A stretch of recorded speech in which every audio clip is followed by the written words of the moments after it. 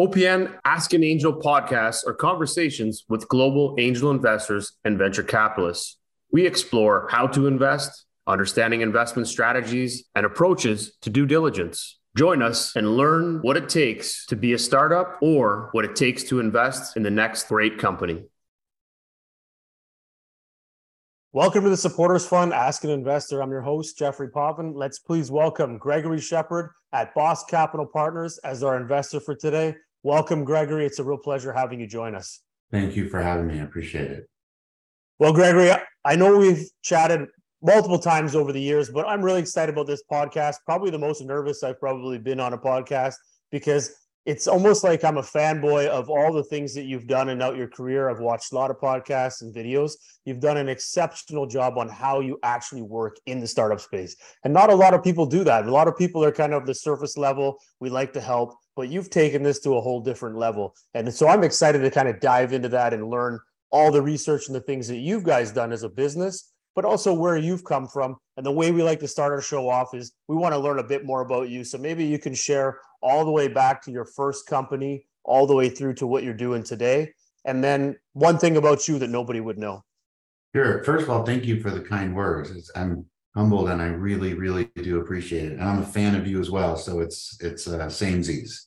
I guess, so I can tell you starting back when I was young, I grew up pretty poor. You know, we lived in tents for a couple of years while we built our house, and we're a family of foster and adopted siblings, and different nationalities. There's two of us that are biological.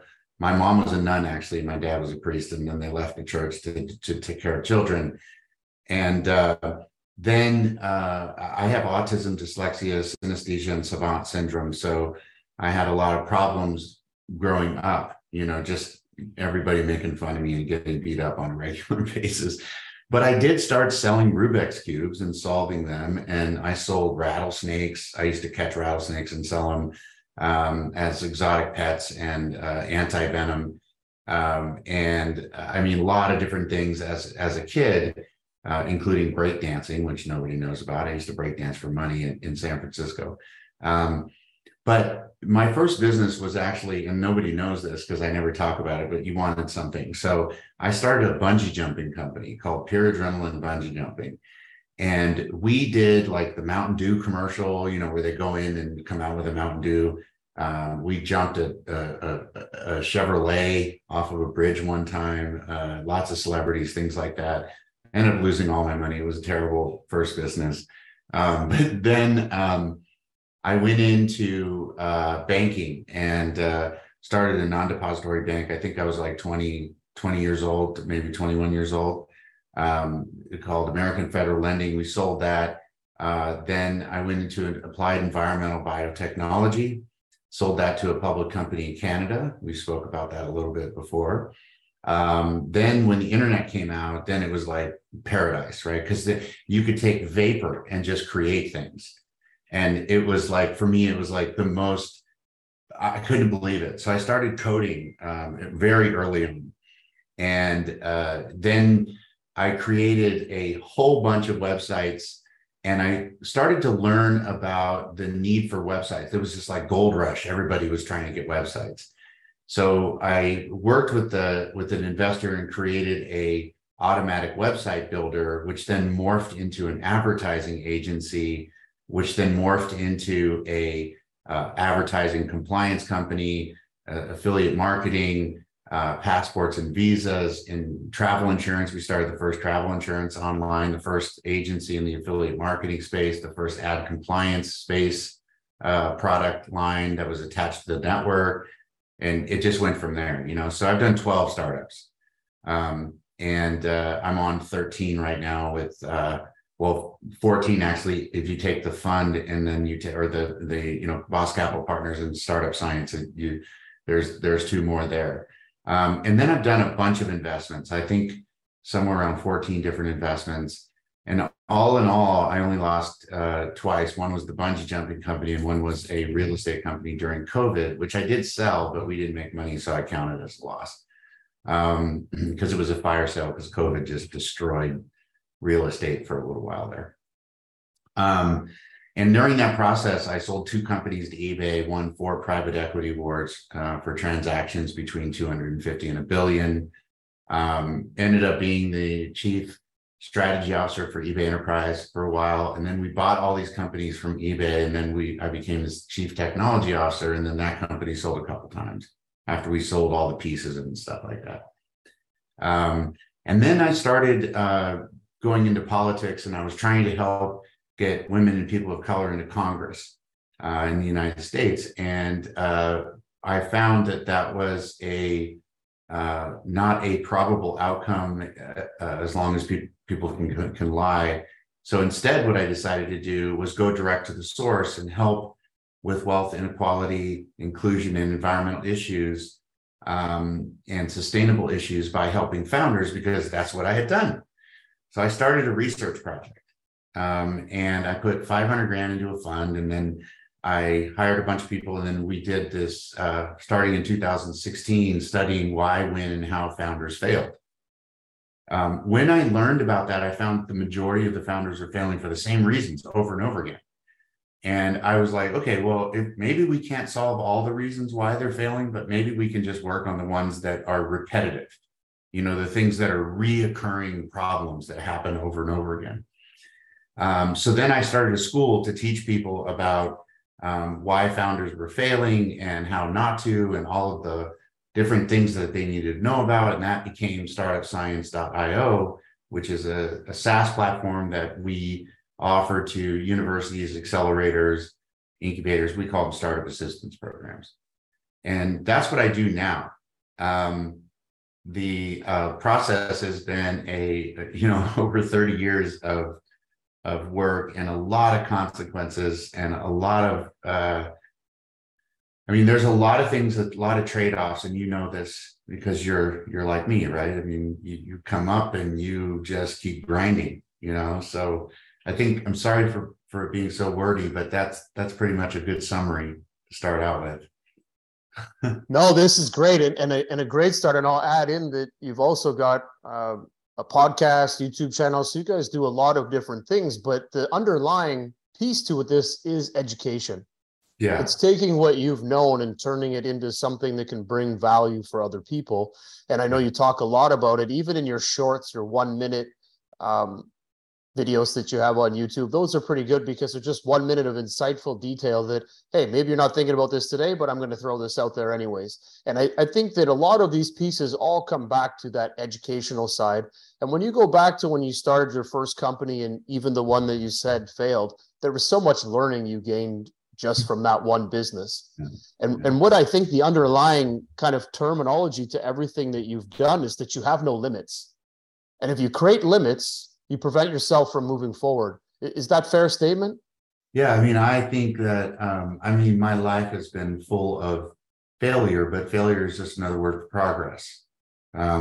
So, if you find yourself failing, then you're progressing. If you find yourself not failing, then you're standing still, right? If you think about struggle as a positive, meaning if you think about just organically the way the universe works, right? Plants grow through concrete. They do really healthy when they're struggling. People will always tell you, oh yeah, your plant needs to struggle. Your own body doesn't go through autophagy, which is where the bad cells are digested and reformed into good cells by the good cells, unless your body's in struggle. That's where all this cold shower and fasting and stuff comes from, right? So struggle is a necessary process to progress, right? Like, it's important. So I think that I look for it. Every year I try to find something that I think is impossible, and then I go do it. To prove that even what you think is impossible can still be done. I've done everything. I've climbed El Capitan, I've ran a marathon. I swam a marathon last year in the ocean. I didn't even know how to swim before that. So, and I have asthma. So like you have to choose these things. Now, being a founder is the ultimate, right? Founders are the friggin' Navy SEALs of business. If you can make it as a founder, you are running circles around anybody else in business, despite what people say. I love that. And the key there is impossible. Every day you're waking up and you're finding that next challenge that's going to drive you. And I think if you take the analogy that you used, is that if you're not struggling, you're not actually thinking of ways to reinvent or find growth or find different opportunities. You just get stagnant because you're just getting accustomed to what's in front of you. You're not looking at what different thing can break this so that I can go forward faster. And I find that every great entrepreneur loves to break shit. So they want to break what they have. And if they're not breaking it, they're not an entrepreneur. I just feel like there's the disconnect. They're just like going through the motions. I need to make this better. Wait, you're already doing 30 million. I need to break this. We got to change it. It would go this way. And people may not understand that, but that's not just due to being set back in your ways. It's because there's another layer you haven't hit yet.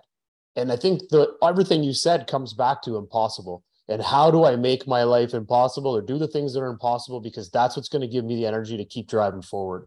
It's 100%. I mean, you know, people go to train for a marathon and they run a mile and the next day they have to do 2. So they're constantly doing what they can't do. Bodybuilders work out, tear the muscle down, the muscle grows, right?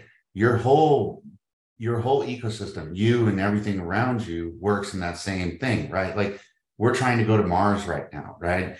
Elon Musk went into Twitter and broke it, you know? I mean, there's your point is 100% accurate in that the meaning disruption is to create problems. Those are struggles, right? So the whole idea of entrepreneurship is to create disruptions, right? To restart, to build, redo, to make it better, to break what's there and make something better in the future.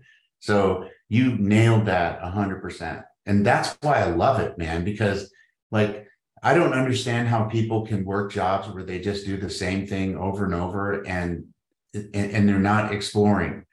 You know, the reason why I called it startup science, because the process of science is to go and do things that have never been done before, learn from the experiences and constantly break things until it's down to a science, right? Until it's a chemical process of systems, right? Building a startup is a process. I mean, the idea is an art, you know, but the building the business is a science. You know, it's, if you study it really intently, there's a definite process that you go through, you know, but to come up with the idea, that's an art. That's just pure creativity. And those ideas aren't just at the initiation of the business, but all throughout building the business. When you're doing iterations or pivots, when you're out there and you're solving a problem, these are creative things that come with founders. So it allows you to have this organized sort of systematic process thinking combined with this creativity, and the two of them together makes a good founder. You know, like if you think about it, there's 2 types of founders, right? There are what I call visionaries, and visionaries look from the outside in at a problem. And then there's subject matter experts, and subject matter experts look from the inside out, right? So these different types of founders are like the key to making things happen, but what they all share is they're all looking for problems. Agreed. I love that. And I think if you take those 2 analogies and you go back to the first business, and I think not your first business, the Bungie business, but when you were in the ad space, the MediaCom space or MedCom space, what were some of the learnings that you gained? Because you quickly built a business, you got into the space, and then eventually you ended up selling the company. What are some of the things that you would say that really stuck out in that learning that shaped the way you've done everything else going forward? Is there 2 or 3 things that you would say founders look out for these things when you're building a company? Is it learn to pivot fast? Is it learn to, they say fail fast? To me, fail fast just means autocorrect. You're not failing. Who wants to fail something you've just been building? But you can autocorrect and start going in a different direction. So what are the things that really stand out that made you who you are today from those earlier businesses? I think one of the things is and I'll just do some quick stuff, right? There's a difference between a pivot and an iteration, right? An iteration is small adjustments to an existing plan, and a pivot is changing the existing plan. And it's okay to do either one of them. Pivots, sometimes you don't know things until you get there, especially when you're in a new frontier, which founders are always in, right? It's the space of new frontiers, right? So you're out there in the wilderness and you break your leg and you got to change something, or the weather changes and you got to change something, right? And that's just the nature of it. Pivots are things that you do along that cycle, right? So you're walking along and you're trying to prevent, an iteration is something you're doing along that cycle. So you're trying to prevent the pivot from happening. So you're hiking along out in the wilderness, and then you find out, holy smokes, if I don't change my socks, I'm going to get a blister. And so you change your socks, and then you don't get a blister, preventing the pivot, an unnecessary pivot by doing an iteration, right? So that's like one of the ways I look at it. The other thing is to understand that, building a business is like a GPS, right? You have to know where you are and you have to know where you're going. If you don't know those two things, I mean, you could be 5 blocks from your friend's house. If you don't understand where you are, where you're going, you're never going to find your way. And the businesses are very similar, where you are is where are you at right now on a GPS map? And then where you're going is your exit strategy.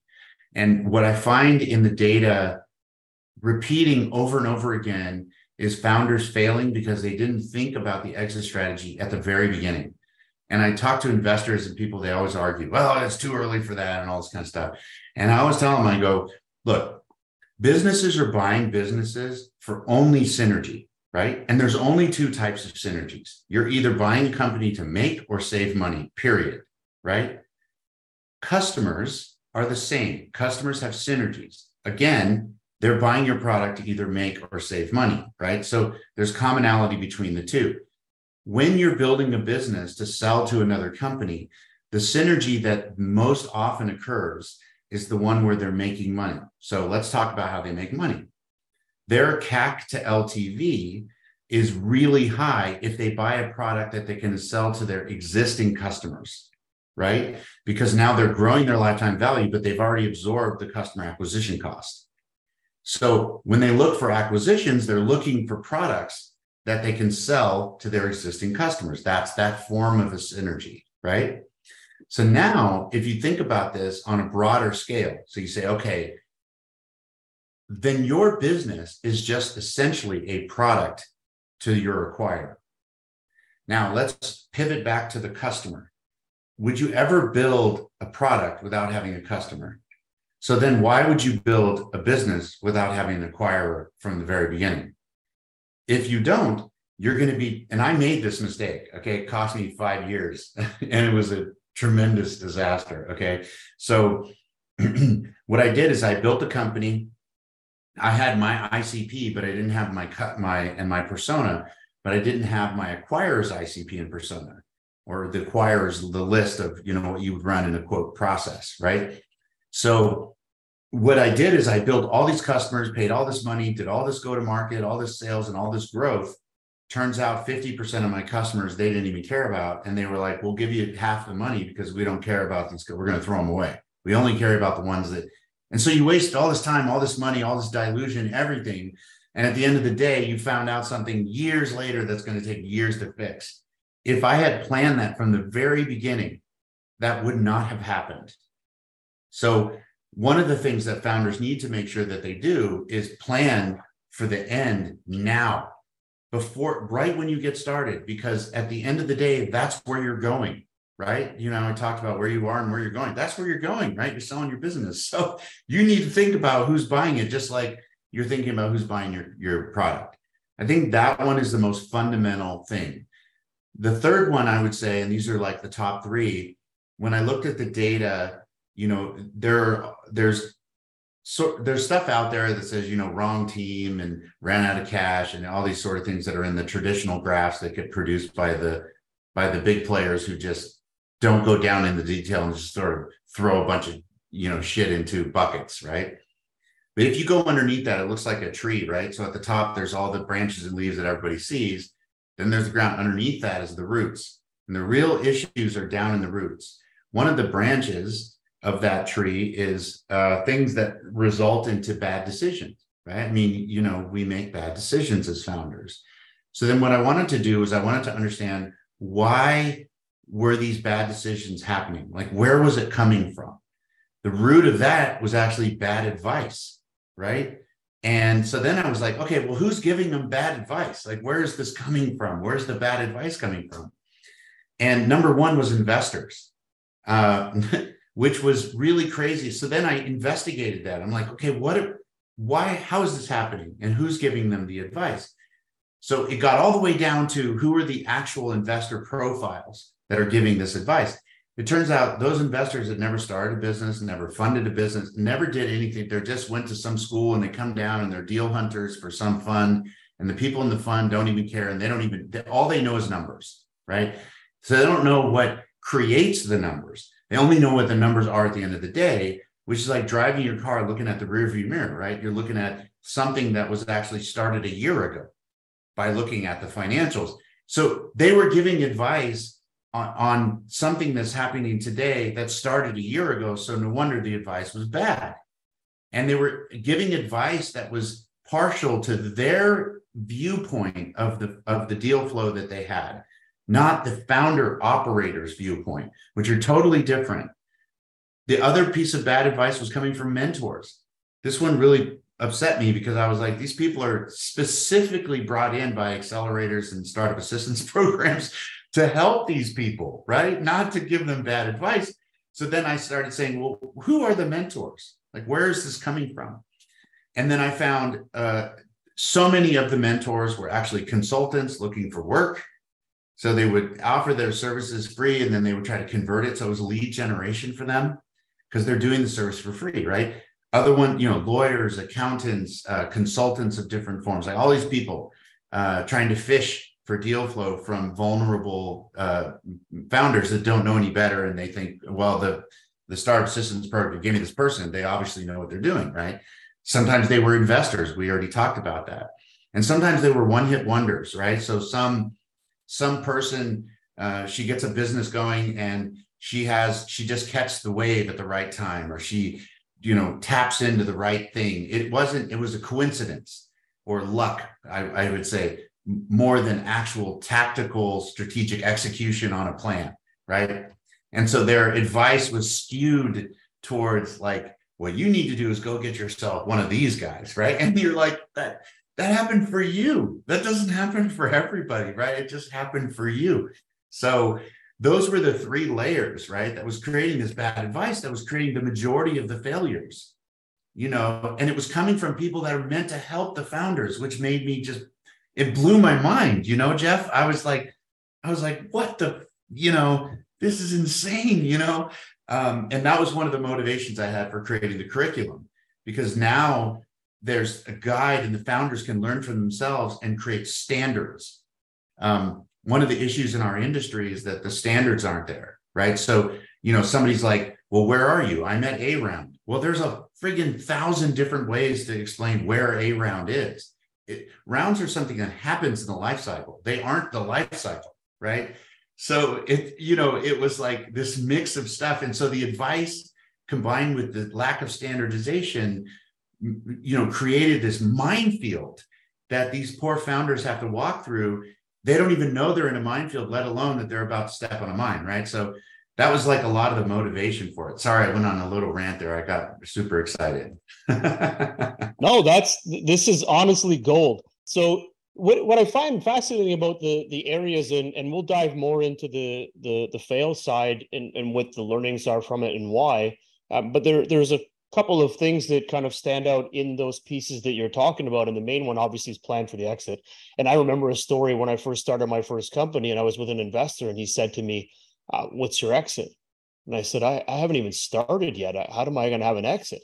And years later, after going through everything, and you get advice from everybody and you learn, but the good thing is that as a founder, you should be able to pick the pieces that make the most sense, that align to your journey and your story, and utilize them to help you as a base. And then everything is information. And I was just in a podcast recently, and we came up with it was 70-30. 70% of this is gut. 30% of it is taking information from everybody and using that information to see if it influences your gut, because your gut is what's in this 100%. It knows the ins and outs. Take the learning, take the advice, and then mash that together and have that one go-to person where you can kind of share that advice to your direction and say, Yeah. do you agree or disagree with this? And there's probably a million ways to skin the cat, but we need input. You need to get inputs from somewhere, and then you have to make that call. But at the end of the day, it comes back to your point, is that if I haven't planned to where I'm going to go, I'm never going to get there. I need to have that exit, even if it's rudimentary and we all say, oh, Google's going to buy me. Whatever that look is, you start to shape your business around the company and the problem that they're having so that you can get your business to that position in the next 5 to 7 years. And if you don't have that, you can't shape it around anything. You don't know what Google's looking for. You don't know the types of companies they buy unless you really research it and figure it out. And you might realize in your first early onset is that they won't buy me because this isn't the type of company that they focus on. So you can't really shape the way you go after customers. And you made a super valuable point, is that you were getting everybody as customers. But then when someone went to buy you, they were saying, hey, I don't need 50% of your customers because they don't fit into what I'm looking for. I only need this group. So you end up dropping half of those customers because they really didn't fit into the instrument that was going to make their business successful. And their business wants something that's going to generate more revenue or more value for their customers as a bolt-on or new product. So it's pretty fascinating that this learning that you've gained really does fit into this journey of, here's the steps that I need to take. And if I'm a little bit more precise at the beginning in the planning and the strategy, I'll have a better outcome in the future. Mm-hmm. Yeah, I mean, everything you said is accurate, right? 100% accurate. I would say that, like, on some of these, I'll sort of go one layer deeper on some of these things, just not to get too, I tend to get too crazy, but I'll just do one little tiny layer deeper. So one of the things is, if you're looking for advice as a founder, right, you have to realize that there's a vertical subject matter expert and there is a functional area subject matter expert, and those are relative to where you are in the life cycle, right? So who you use for your sales and marketing is a different type of a person than who you will use for product. And so when you're getting advice, you want to make sure that if you look at, I write about the 4 functional areas: growth, margin, and retention are the valuation drivers, and they need to be tied to something. Growth is tied to sales and marketing, retention tied to service and support, and margin is tied to operations or shared services, and product and engineering go across all 4 of them, right? So if you're building a business and you're moving out and you need advice, find somebody that is a specialist in that specific thing, not a generalist, right? A specialist. But that doesn't mean that they have expertise in your industry or your vertical, right? So you need somebody that understands your vertical, and then you need somebody that understands marketing specific, and even drill down to, demand generation, somebody, or content creation, somebody that specifically understands those things, so that you can build a stack of advisors that work for you at the stage you are in the life cycle, the functional area that you're in, and the vertical that you're in. So with advice, that's how I would position that. With regards to exit strategy, there are, in fact, in our platform, we're adding in the ability to find in next month to find your acquirers inside the platform. You just click a button and it finds your acquirers. But the way that works is, like, right now, you can do this through Crunchbase or PitchBook or whoever that has data, and you can find out what sort of acquisitions they've made in the past, how much they paid, what were the multiples. So you can learn what your business would look like if you sold to those acquirers, right? You can say, oh, they're paying 10x top. So you're like, okay, right now I got a 10x top possible valuation, so you don't overvalue your company as you're doing rounds, right? And then in addition to that, you can say, well, they've bought 5 companies. What is the commonality between these companies? And you will see a pattern. In other words, you'll see their strategy, and you'll see whether they've wrapped up that strategy or if they're still in the middle of it, right? So you may see 3 acquisitions, and then you look and you're like, oh, okay, they're buying logistics, right?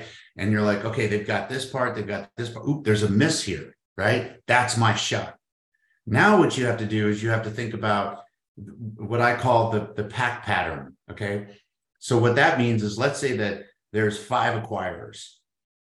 They're all going to buy that one miss, right? There's 100 companies shooting for that acquisition.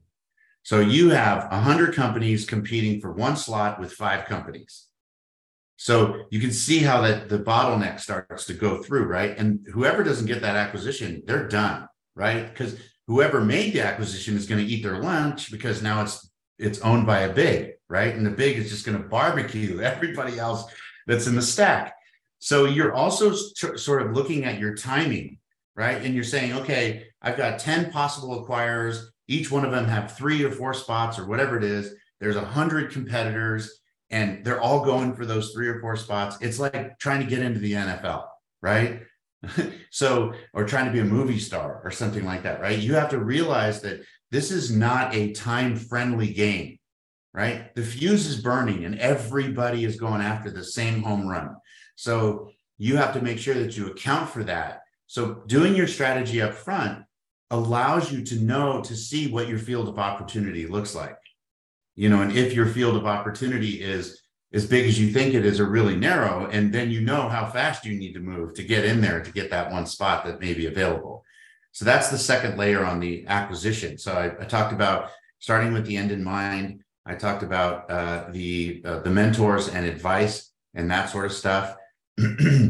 And so the last component of this would be to understand the minimum that you need to do to have a premium product. Now, this does not mean, and I get into these panels sometimes where I'm talking to some investors, they're like, well, then we're just going to build shit and then off it to some buyer. No, you won't, because the buyer's going to know it's shit. Okay. So that's a ridiculous argument.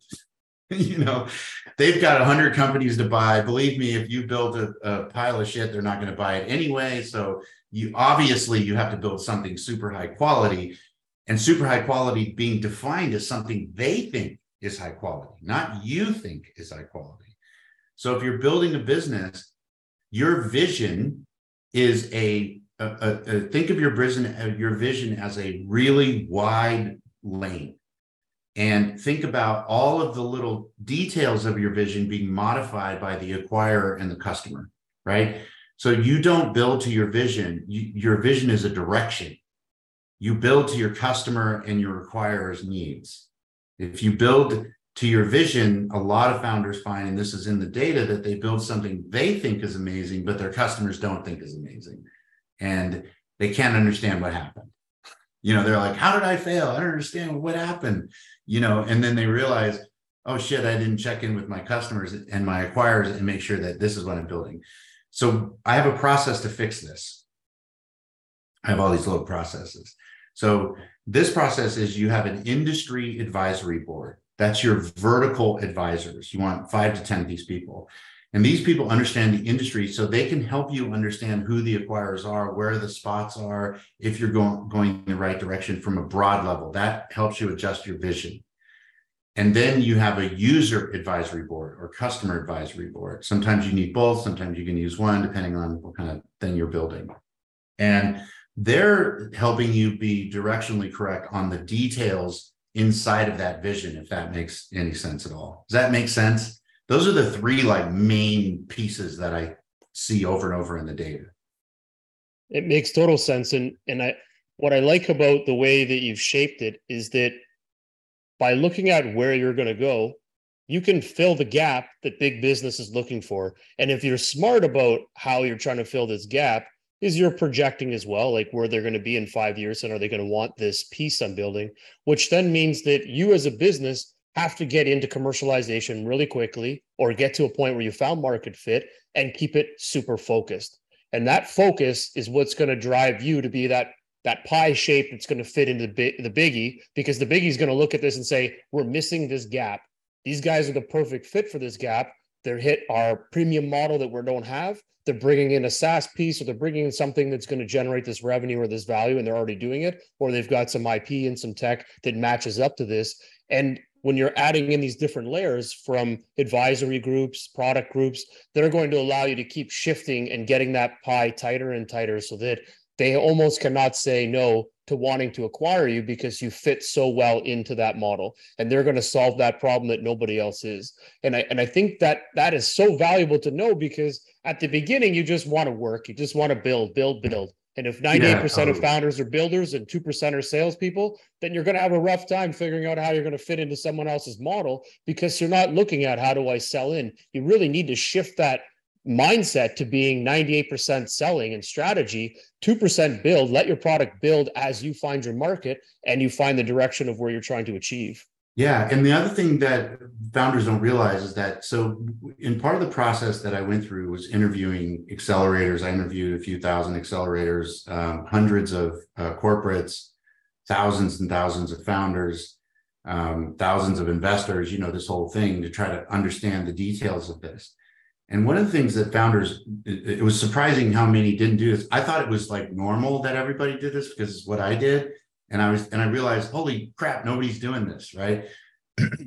The corporates that will buy your business, what I call the bigs, right? That will buy your business. These guys, their innovation, they don't own innovation anymore. It's really rare. Usually startups are their innovation. So I interviewed them and I asked, why are you interested in startups? Why are you funding accelerators? Why are you sponsoring? Why are you doing all this stuff? And I thought that the number one reason had to do with acquiring the company. But the number one reason had to do with understanding what was going on in the streets, the real data. Number two was acquisition. Number three was investing in the company to use as a product in their current products app. Number four was acquisition. So I asked them, I said, so what do you want to know? And they're like, we want to know what's going on in anything that's relevant to our core industry, General Motors, whatever, right? And so what I did all the time is I would call the acquirers. I would straight up call them and I would be like, hey, I'm building a startup. Here's what I'm doing. What do you think? Right. And I would keep that conversation going the whole 5 years. Right. And everybody's like, they're intimidated. Oh, I can't call them. Da, da, da. I'm telling you, they pay millions of dollars to get deal flow. Right. There are people that are dedicated on payroll to find stuff that you're building. Call them. They're going to love it. Right? They're going to be so excited that you called them. So call them and they'll guide you down that pathway. The other thing along those lines is that there are a few steps to getting an acquisition. And this is unpacked by two sort of defining factors of a good acquisition. One is culture fit and one is product and financial fit, right? Product and financial fit are the same thing. That's what I was talking about with the synergies. Okay. So if a company is going to buy another company, they're trying to see if the puzzle pieces will fit with their business. If you don't do that along the way, and then you just throw it at them, it can take a year, 2 years to close a deal, right? Because their diligence just isn't like standard diligence, right? They're trying to see if this is going to work. The corporates have gotten really smart now in that they've made a lot of acquisitions and a lot of them didn't work, right? And that had to do with either a product fit didn't work or a culture fit. Really big culture fit is the biggest one. So what I do is I start to develop the culture by calling them when it's early. Then you move to a partnership. You move to a partnership to a round of funding from them, a small round. In that round of funding, you have an option to buy the company for a defined multiple at a certain time in the future. So you already have the hard work of the paper and the terms of the deal outlined, and you have a round of funding from them tied to it, right? So now when you want to sell, you go to them and you go, hey, listen, you are on the list of people that have the right to look at this business. We're interested in selling, and we have some other people. And they look at the paper and it says, oh, it's 10x top.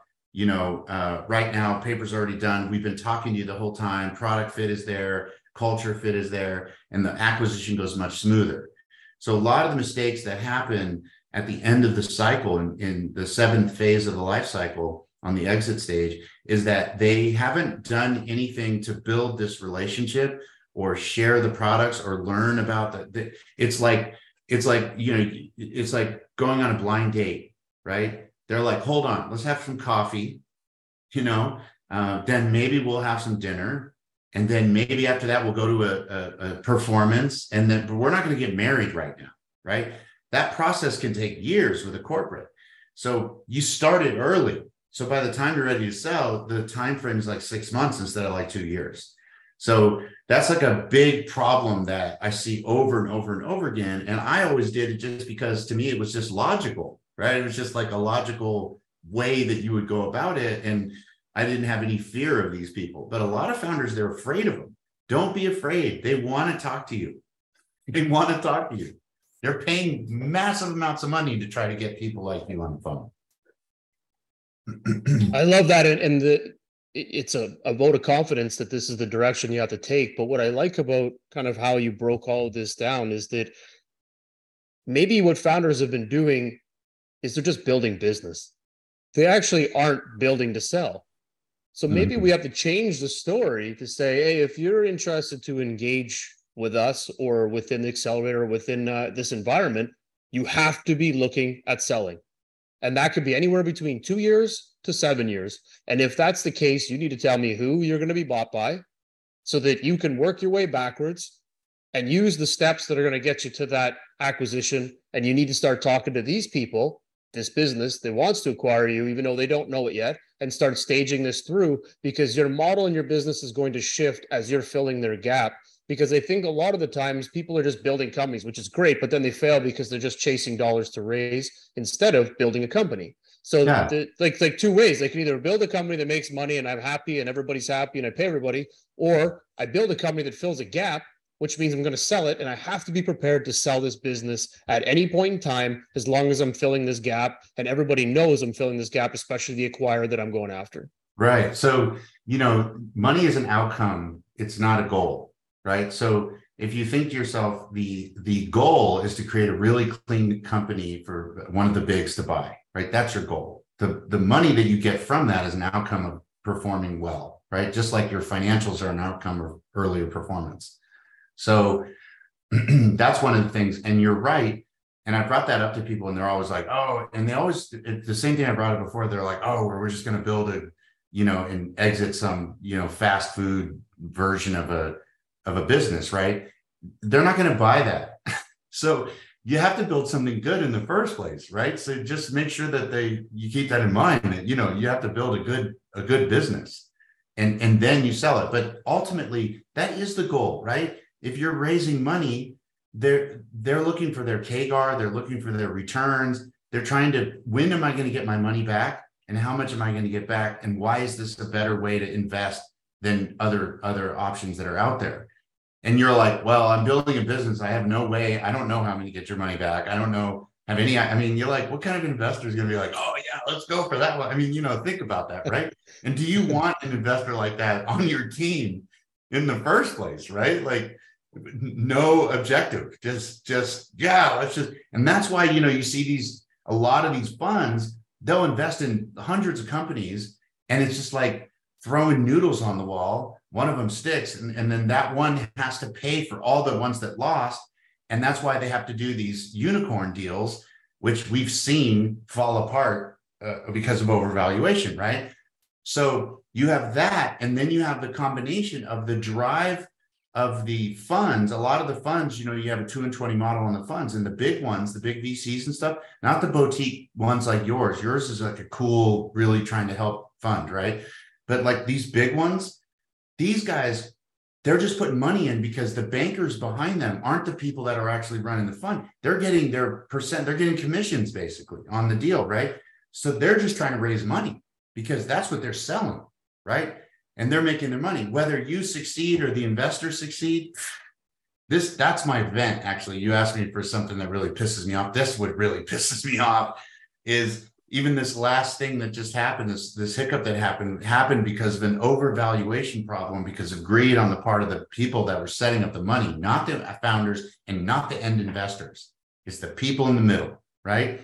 And those guys, everybody's demanding money, right? Everybody wants to make their money along the chain. And you have to be prepared as a founder to be able to figure out who's making it, when they're making it, but also how you drive your business along that chain. And you're right, it's going to get disrupted by everybody seeing that this is a gangbuster opportunity. It's super unique. And then everybody's tossing money at it, but the sales of the business aren't keeping up with the amount of money that's being thrown at this. So there can be a million shortcomings that happen from that. And I'm going to stop you before you jump into your rant, because I want this rant to happen. So we're going to kind of shift into this next piece as well. Okay.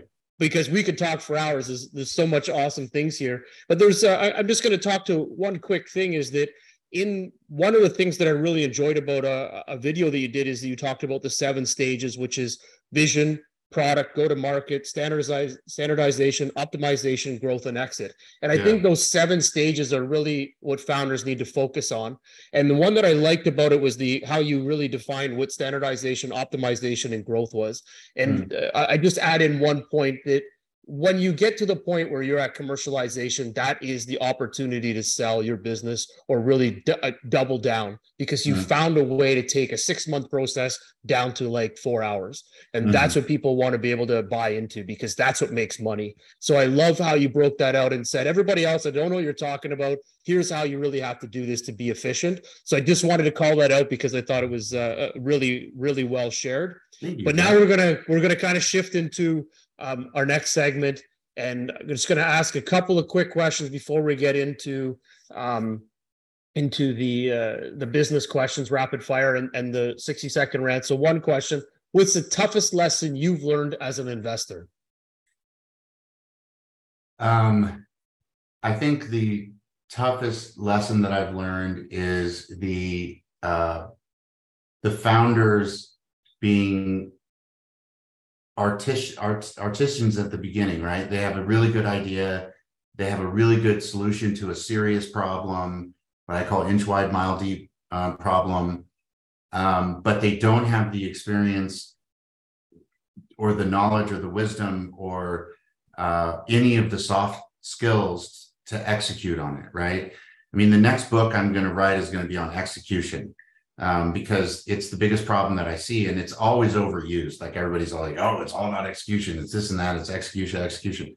But there is something that defines execution, and there's a process that you can go through in order to make sure that you're executing along some sort of a path, right? So for me, the lack of execution in founders is substantial. And I don't mean doing things. Everybody always thinks execution is like doing things on a list. Execution is doing things according to a predetermined strategy, which is based on your exit strategy, right? They're all dovetailed together. So, you have a strategy that says, I need to do these things, and then that determines what you're going to execute on, and then use a SWOT or wargaming or a RACI or some other mental model to help you understand how to execute along that path, right? But most founders have never even heard of these things. They don't even know what they are. So that's why we build them into the software, because it's like, here's a problem, here's a tool that you can use, everyday person can use to help understand how to execute against that problem, right? So it changes the form of the term execution, right? So that now they're executing towards something instead of just floundering around being busy. And that's the biggest lesson that I've learned, is really, not underestimating people's current understanding of something called execution, right? I mean, it's the definition is it's everything. No, I love it. It's executing against your strategy, your plan, and your exit versus just randomly doing a million things in a day and saying you executed. If it doesn't lead to you getting to where your end goal, which was selling in 5 years, you're just spinning wheels and you're solving minor problems that don't do anything and don't bring any value back to your end goal. Right. And so Steve Jobs, some of the things that he said are really meaningful. And one of them that he said is, everything you choose to do, you're choosing not to do something else. So if you're doing something and you're executing, you need to realize whatever you're doing, you are consciously choosing not to do something else. So you need to make sure whatever you're doing is the right thing, because there's doing the right thing at the wrong time and there's doing the wrong thing at the right time, right? And I love it. It's important to be focused, to know that you're doing the right thing at the right time. Agreed. I like that. No, very well shared. All right, we're going to do the 60-second rant. Here we go. 60 seconds you have. I wish I could say I'm putting the timer on the screen, but you have 60 seconds. I want you to rant about whatever you think has got the most heat, and then I will rebuttal once, and then you finish it off. And then we'll jump into our rapid fire questions. Ready to roll? I think the investor issue is these people that are working for venture capital, private equity, angel groups, whatever it is, right? The people that are the in-between people that are rustling up the business and pushing towards higher valuations and pushing towards raising more money. and trying to raise the valuation so their portfolio looks bigger, or trying to raise the amount of money they rent so their management fees are bigger. Like, those people need to check themselves up against integrity, because they have repeatedly, this isn't the first time this last little meltdown. It's not the first time, right? This happened in 2008. It happened with the S&L crisis. It's happened over and over, the dot bomb. I mean, this has happened over and over and over again. Those people need to check their integrity, because while they're doing something for themselves, they're hurting a whole lot of other people in entire industries and preventing our whole world from evolving.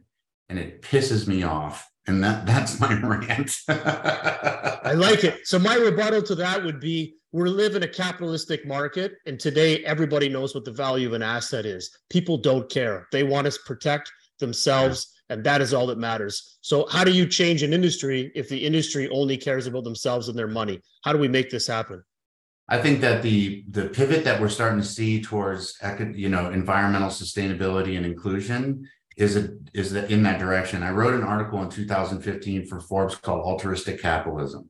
And the concept of that was using capitalism for altruistic outcomes, which is ESG, right? That's what it's all about and I think that if you move in that direction, you can pivot and benefit from capitalism without taking advantage of people or producing products and services that have no meaning in our society as a population moving forward on this little tiny marble that we're all trapped on.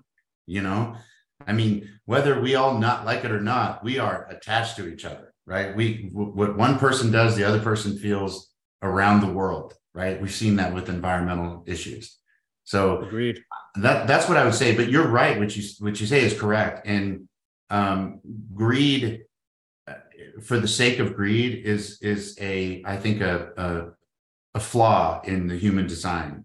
And I think if people understand that greed can be shaped for a better outcome, and then we have fixed that flaw. So if you're greedy about fixing the environment, and in the process you're making money, knock yourself out. So capitalism can be used if it's pivoted, if you just turn the sails a different direction, right? Same wind, just turn the sails a different direction. It'll still take us where we need to go. And we can do it together. And I think the analogy that's beating in my head right now is that when you're on a plane and they talk about decompression and the masks come out, they say, help the person beside you put the mask on before you put yours on. I think there's a lot of value in the sense that we don't help each other around us. We focus on ourselves first and then everybody around. So if we maybe got rid of all the numbers and stopped telling people that I'm worth $1 billion and I'm worth this, and we start focusing on how we help each other grow, the base grows. So I think what you accomplish, right? Exactly. Totally. And the other thing is, like, why does nobody live in India? Right? No, you don't see Americans going to India because there's poor people everywhere and it looks like shit, right? Well, do you want to live like that all over the world? Do you want to be really rich and then as soon as you leave your house, everything's homeless tents everywhere and everybody it's depressing, right? Yep. So it's not good anyway, right? Your house and your compound or your backyard isn't where you live. That's where you stay. You live outside of that. So does anybody... I mean, isn't it better for everybody to improve everything around you and expand the area that you want to roam? I mean, I'm hitting the green button. I hit the green button. I love it. Yes, 100%. All right, we're going to jump into the last part here. We're going to whip through this. All right, it's pick one or the other. You're the investor, so you get to choose rapid fire. Ready? Let's do it. All right, founder or co-founder? Founder. Unicorn or a 4-year 10x exit? Not the unicorn. No. All right. Tech or CPG? Tech. NFTs or Web 3.0?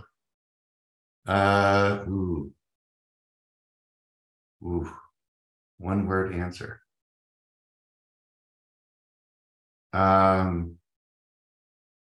Web 3. AI or blockchain? Blockchain. First time founder or second, third time founder? Third. I like that. First money in or Series A? First money in. Angel or VC? Angel. Board seat or observer? Observer. Safe or convertible note? Convertible. Lead or follow? Lead. Favorite part of investing? Favorite part of, sorry? Favorite part of investing? Oh, founders for me. Love it. Number of companies invested per year? 4, 1.25. Verticals of focus? Tech. And so everything's tech, right? Environmental sustainability, inclusion, technology, firmware, hardware, software. Love it. 2 qualities for a startup to stand out to you? Passion and grit. Founder or startup? Sorry. Yeah, that's perfect. Yep. Okay. What is the piece of advice you give founders 9 out of 10 times?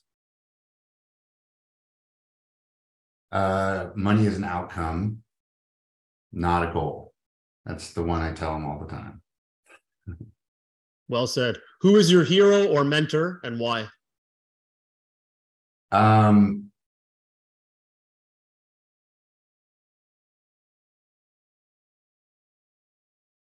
think Einstein, and that's because Einstein constantly thought past or around what everybody else was thinking. He wasn't afraid to make bold statements, even if he was wrong, and he was willing to pivot.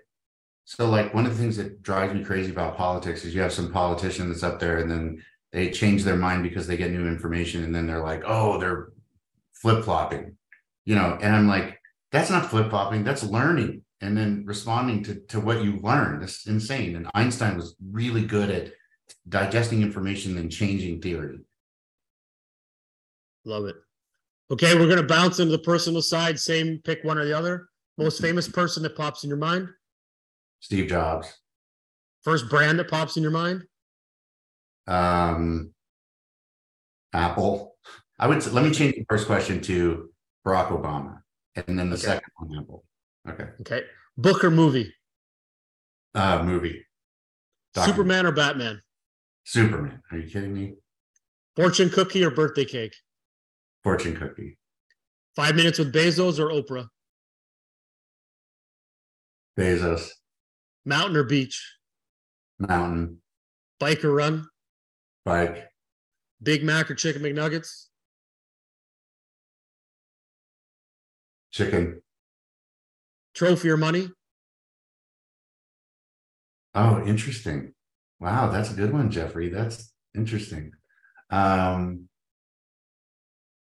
would say money because I can use it for good. Yeah. Beer or wine? What did you say? Sorry. Beer or wine? Oh, beer or wine? I don't drink. I just smoke weed. Perfect. TED Talk or book reading? TED Talk. TikTok or Instagram? Instagram. Facebook or LinkedIn? LinkedIn. Favorite movie and what character would you play? Oh man. Forrest Gump. And I would be Forrest. I am Forrest. No, that's good. Favorite book? Getting to Yes, I thought was pretty intense. Yeah. Okay. Favorite sports team? Bodybuilding and Ronnie Coleman. Oh, he's good. Yeah. Yep. All right. What is your favorite investment you've made? Probably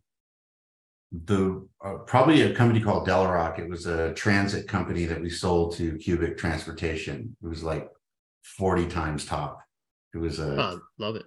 Yeah, it was a massive win. Yeah. Perfect. All right, we're almost there. Last 2 questions. What is the meaning of success to you? Being able to benefit the planet and everything that's on it.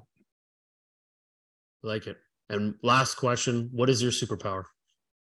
Patterns. Well, that's according to my diagnosis with my savant thing, pattern recognition. I love it.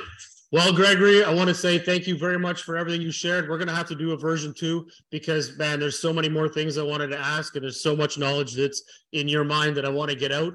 But, man, it's been a pleasure. Thank you for spending your time with us. The way we like to wrap things up is we want to give you the last word. So anything you want to say to the investor community, to the startups, I turn it over to you. Please share how people can get a hold of you. But, again, thank you very much for sharing. Sure.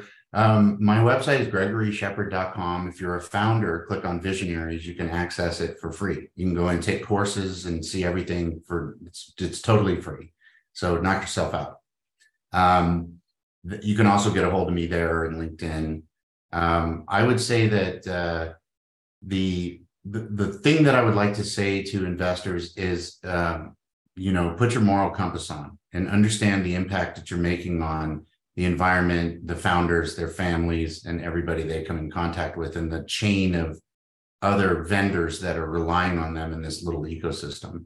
It's like you have the ability to send somebody off to the left or off to the right. You need to be aware of that responsibility.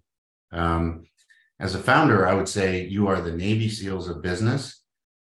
You are very exceptional, and it's really important that you just don't give up, that you just keep moving. Even if you make mistakes, it's fine to make mistakes. Just keep going. Don't stop in the middle if you're going through hell. Well shared. I love it. Keep going. You're going to take over the Nike symbol and make it keep going. Brilliant. I love that. Thank you, Gregory. Pleasure. Thank you very much. Okay, I don't know where to start because there's so many great insights that Gregory shared, from the 7 pieces to starting up, 7 stages to start your business, from the podcast side that he has. I love that when he talked about execution, that it's not about just doing things and getting them out the door. It's about executing to your strategy, to your exit plan, to get where you need to be, and really hyper focus on that exit plan right at the get-go. When you build that company, figure out who's going to buy you, why you're going to get bought, what piece are you filling, what's the gap you're filling in that business. Makes such a huge difference to think that way right at the beginning. So and then to even to the end of his comments, when it was investors have a responsibility of providing the right insight and information to founders and being able to build governance. That is so key. And then the last one, of course, founders are the Navy SEALs. And that is so true, that what they're doing is extravagant. It's different. It's hard. And, they really have to hone in on that business model and be the best. And then, even though you're going to have bumps in the road, just keep going forward, keep going. I love that line. Keep going. Just do it. Keep going. But yeah, well shared. Lots of good insights. And again, just endless opportunities when you get into this space. But the group has really put together a lot of opportunities to dive into their reference material and podcasts and everything that the Boss Group's put together. So I highly recommend you jump in there and watch a lot of their videos and learn from all the learnings they've taken over the years in building and exiting companies. And as he's mentioned, he's on his 14th company. So well done. So thank you for joining us today. If you've enjoyed this conversation, please feel free to share with your friends, subscribe to our YouTube channel, or please follow us on Spotify, Google, or Apple. Feel free to share an audio clip or video clip around the show, and we may include it in one of our future podcasts. You can find us on social platforms, including LinkedIn at Supporters Fund. Your support and comments are truly appreciated. Please visit us at supportersfund.com or startup events at openpeoplenetwork.com. Thank you and have a fantastic day.